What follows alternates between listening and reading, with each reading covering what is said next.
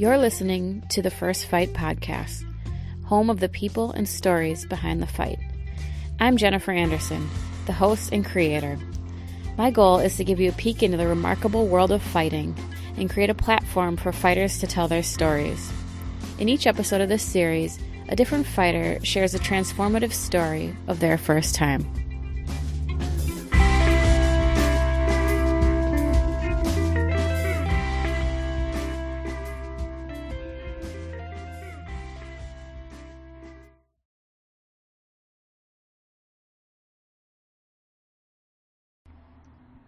In this episode, I chat with Chris Liguori. Chris started fighting when he was just 16 years old and went on to have a long career in MMA, fighting for various promotions. We take a stroll down memory lane where he shares his first loss that made him want more, his longtime relationship with Frankie Edgar, and gives a window into the struggles of the life of an MMA fighter. Chris is a true martial artist who stays sharp despite retiring years ago. He is a great guy to have around at the gym, makes everything fun, and I really enjoyed this. I hope you do too. My very first MMA fight. Okay, it was at Bama fight night, which was Dan Margliotta, the UFC refs. He had a tournament back then. It was an amateur tournament unless you kind of agreed on the rules in the back. Then it was kind of whatever you agreed on, you know. But my first MMA fight was an amateur fight, so it was open hand to the face, closed hand to the body, and no striking on the ground. And I think I had just turned 16, and I fought a guy who was much older. He was one of Henzo's guys, you know, a guy under Henzo. And I remember I got arm barred in probably about a minute and a half, and I didn't know how to get out of it. I just let my arm go, and it cracked pretty bad. And actually, my coach had to stop it in the back, from the corner because I wasn't letting go, you know. And yeah, and then I wanted to quit after that, and then obviously I didn't. And how many years later you're still? I know, I'm still freaking doing it. I remember after that fight, I went outside the school. It was in South Plainfield High School in Jersey, in like northern Jersey. And I went outside after my fight, and I was chain smoking Newports. So, so the future wasn't real bright back then, you know? So, I mean, first of all, what made you do this fight? What got you into it? So a good buddy of mine was doing jiu-jitsu. So I was like, you know, a troubled kid. I guess like a neighborhood tough guy type of guy. So I went to jiu-jitsu at a place, and it was just like gi jiu-jitsu, which I friggin' hated, you know?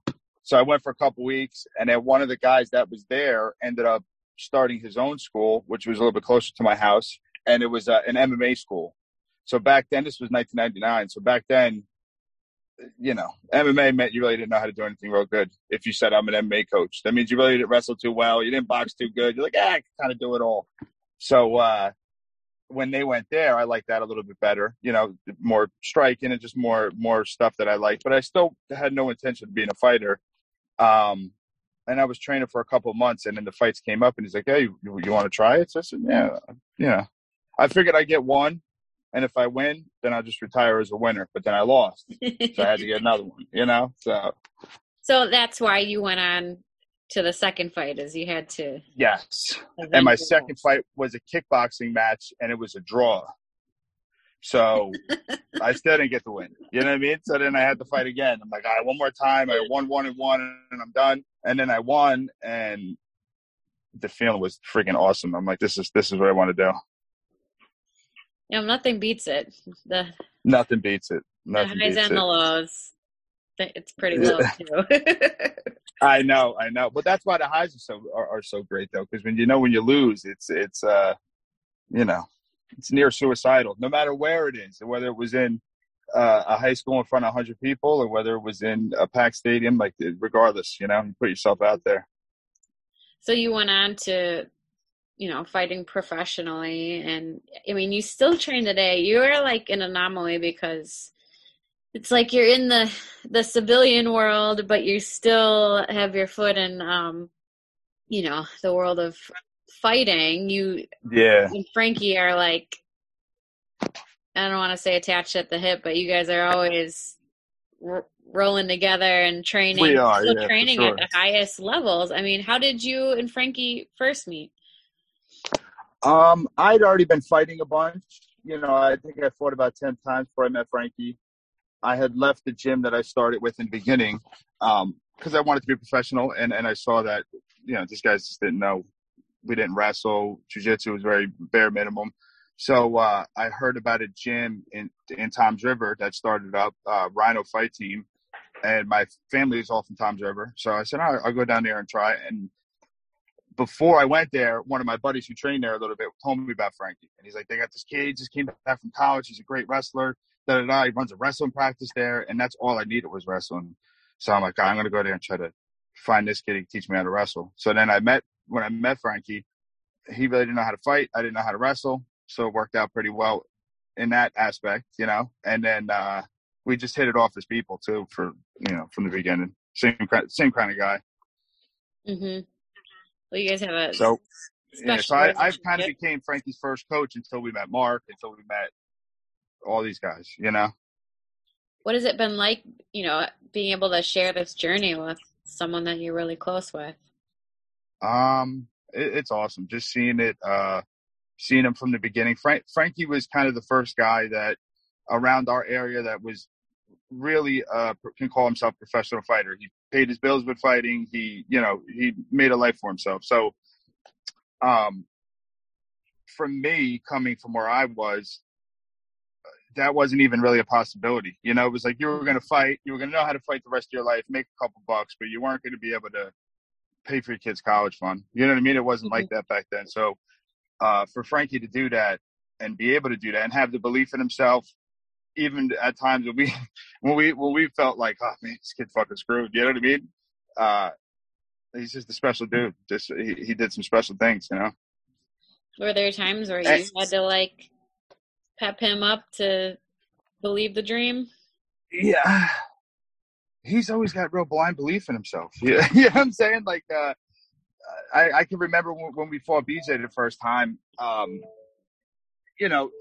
We didn't want to be like, we weren't going to be down on it. We weren't going to, we weren't acting as if like, oh man, we're kind of fucked here. But that's how the whole world felt, and that's how the whole world made us feel. Frankie was the guy that believed, like, why not me? Someone's got to beat him. Why not me? Mm-hmm. So through that, he kind of gave us all the freaking confidence. Like, yeah, absolutely. Why not us? And he's done that time and time again in his career. He's always taken the toughest fights, even from the beginning. When I was kind of, in the beginning, kind of guiding him a little bit, showing him like, hey, bro, let's take some easy fights and get your feet wet. He never wanted to do that. He's like, I want to know if, he was always like, I want to know if I can fucking do it. So give me the best guy you can, always. So when did you believe or realize that it could be a career for you? Really, when Frankie started freaking winning and seeing what it could have been. Because before that, I mean, I fought in UFC 45. I think I made like $2,000 to fight. I was fighting on shows in Atlantic City and stuff, making okay money, but it was never like, I still had to work. I still had to do all that type of stuff, which everybody had to. You know, like if you were fighting, you either had a school or you had a job on the side. It's just what it was. But seeing him and be like, bro, I'm freaking right next to this guy every day doing the same stuff he's doing. Why not? Well, I mean, you guys at that time, the sport was so young and not that long ago, but like nothing was paved out. So it was a huge risk, I think, for you guys to kind of pave the way. Now, guys, there's like this recipe from you, Frankie, all the guys that have been in it for a while that it's kind of less of a risk because you could have a career in it, Right. There's a potential and there's a possibility. And people know now that just getting in the UFC, and even if you don't have a long career there, if you can attach yourself to the UFC name, you could do something afterwards with it. Where I started, my first fight was in 99, where the UFC had like, I don't know, 8 or 10 shows a year. We would wait till Sunday afternoon to watch the Pride fights because that was like the biggest thing. You know what I mean? Like, there was never a real thought of finances in it, Mm-hmm. And then it became it became what it was. And you see people. I mean, you guys are a product of it. Like it's you can make a life through it now.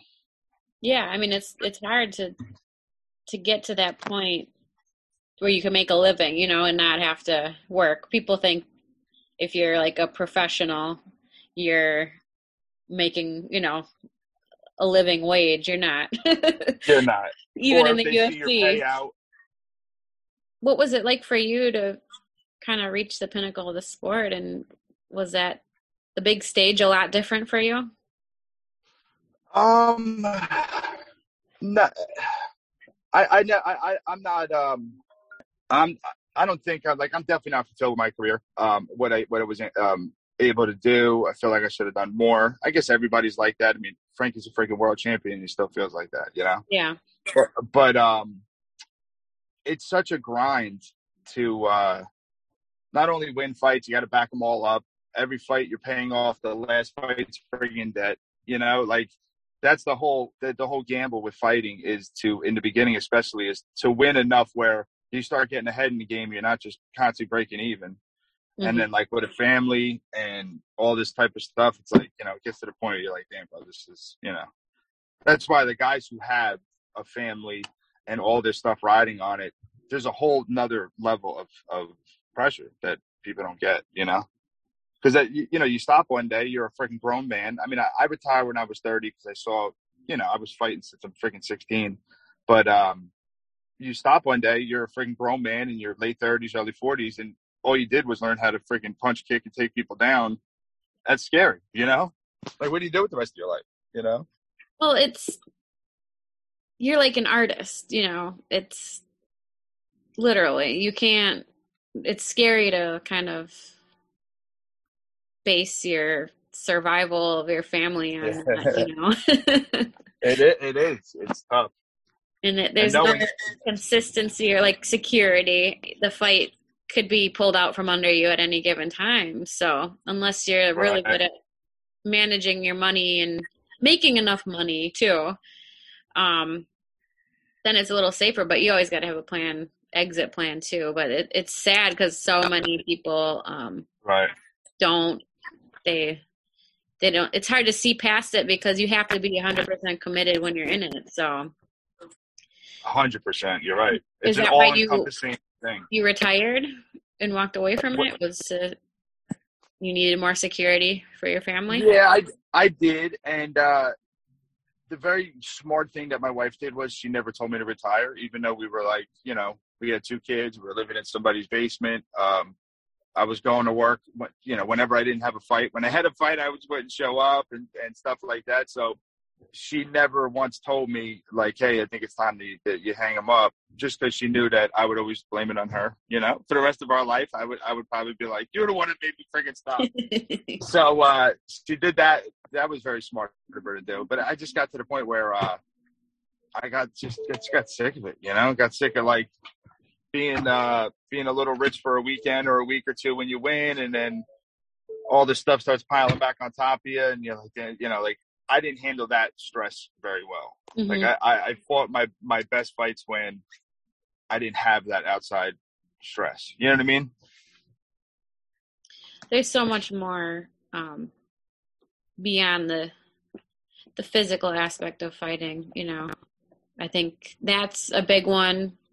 The instability, and I think also the instability in the sense of like you never know when the fight's going to happen or not. Right, you never know what kind of freaking judge, or like a judge steals your half your money from you because you don't know what he's watching. Yeah. Or there's so much of that people don't get. You think like, it was a bad decision or whatever. We move on, next fight. You just destroyed that guy's life. He's counting on that money. Like it's stuff like that. That's like, oof. So do you think fighters should just get one check, or do you like the win bonus? No, I think in the beginning, the idea of it, that it was going to make guys really go for it, when it was a smaller crop of guys and guys knew that they had a job regardless, that might have been good. But now there's always someone nipping at your heels. Yeah. So, the promotion doesn't have to worry about these guys trying to just freaking pack it in to get a win, because you see guys getting cut off of wins now. Yeah. So really, just freaking pay these guys, let them have a little security, and they're going to fight their ass off anyway. They want to. This is their career. This Yeah. is what they want to do. You know. Yeah. No, I I think it's agree. fucking criminal. I agree. Well, one last thing. What is fighting to you now? I know it probably evolves over time, but at this moment. Well, I always say, like, I got into fighting because I was a fighter. I was a street fighter. I was a troubled kid. And then through the process here, I turned into a martial artist. Mm-hmm. So for me, fighting is just it's a way of life. It's what I do when I'm happy. It's when I do when I'm sad or I'm freaking stressed out. It's my pastime with my friends. It's all this stuff. And, it's freaking good to know. Like, I always thought that when I was done competing that I would be done with martial arts. Like, hey, I grapple because I fight for money. And then when I don't fight for money anymore, I'm not going to do this anymore. Like, why, Mm-hmm. But I found myself when I retired that I still train, like, not as much, obviously, but I still train like as if I had You train a lot. I still had to fight. Yeah, I still grapple. I still spar here and there. I'm still on a regimen. It's just, it became who I was, So I could say now that I'm a martial artist for sure. I'm down with knife fighting. I could fight with sticks. I could do most things here. Well, that's amazing. I mean, you are the definition of a martial artist because you have that passion for it. It's not like just training to fight. Like you're training for life, and I love to see that you still are enjoying it. When it's your job, like anything, right? When it's your job, I used to, in between fights, I used to couldn't wait till I didn't have to freaking just kill myself anymore because I just killed myself and there was so much pressure and stress on it. Yeah. When I retired and now all that pressure and stress is off, it's back to being fun again. You know what I mean? It's back to like it always was, I mean, you're always seem like you're having fun and keeping it light. And I think that helps Frankie too, just having that lightness.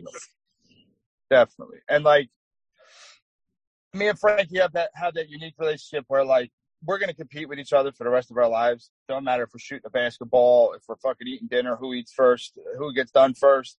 That having somebody like that and just having that in you where you always have that competitive drive, that's huge, man. You see so many guys that lose that, especially after they're done competing, and it's like you lose a part of yourself, Oh my God. Yeah. It like makes you feel alive. I was just telling Corey that like, let's do like a bowl league or something. I want to like some way because I don't have that anymore. And it makes you feel alive. I think it's a big part of your life. It's hard to let go of. So, and like regular life is boring. When you're a fighter, you always have, sometimes it sucks. You always have this little thing in the back of your head, especially you have a fight coming up in 2 months. You're kind of half in the situation, half out, thinking about your fight and all this other stuff. But when regular life comes up, it's like, regular life's fucking boring, man. Yeah. You know what I mean? Like just getting up, going to work. I know when I'm getting paid. There's no, there's just no, there's no guesswork. You know what I mean? And when you live so long like that, you start missing that stuff. The stuff you used to friggin' hate at the time, but now you're like, damn, bro, I don't get nervous anymore. You know what I mean? Like, well, I feel like it's our instinct, to survive, and you get caught in this everyday monotony where you find things to stress about and worry about. And when you're doing something like jiu-jitsu or any sort of combat sport, I think it reminds you, like, if you're used to fighting off a choke, waiting a line at the DMV doesn't really bother you as much, because you literally know what it's like to try to survive. So you're right. Something like jiu-jitsu, you're practicing killing each other all day. It's the truth, though. It's the truth. And like, your body's just lighter after. Your energy's lighter. Everything's lighter after you struggle like that, Totally. Well, you're a good embodiment of that. I love to see that you still make time for it. A lot of people don't. But I appreciate you taking the time and sharing your story. I've been wanting to hear it for a while. And absolutely. Thank you. Thanks again to Chris Liguori for taking the time and doing this interview. I love hearing different people's stories, and he's one that I wanted for a while because he's such a good storyteller and has such a positive energy. So I hope you guys enjoyed it like I did. More interviews and first fight stories to come.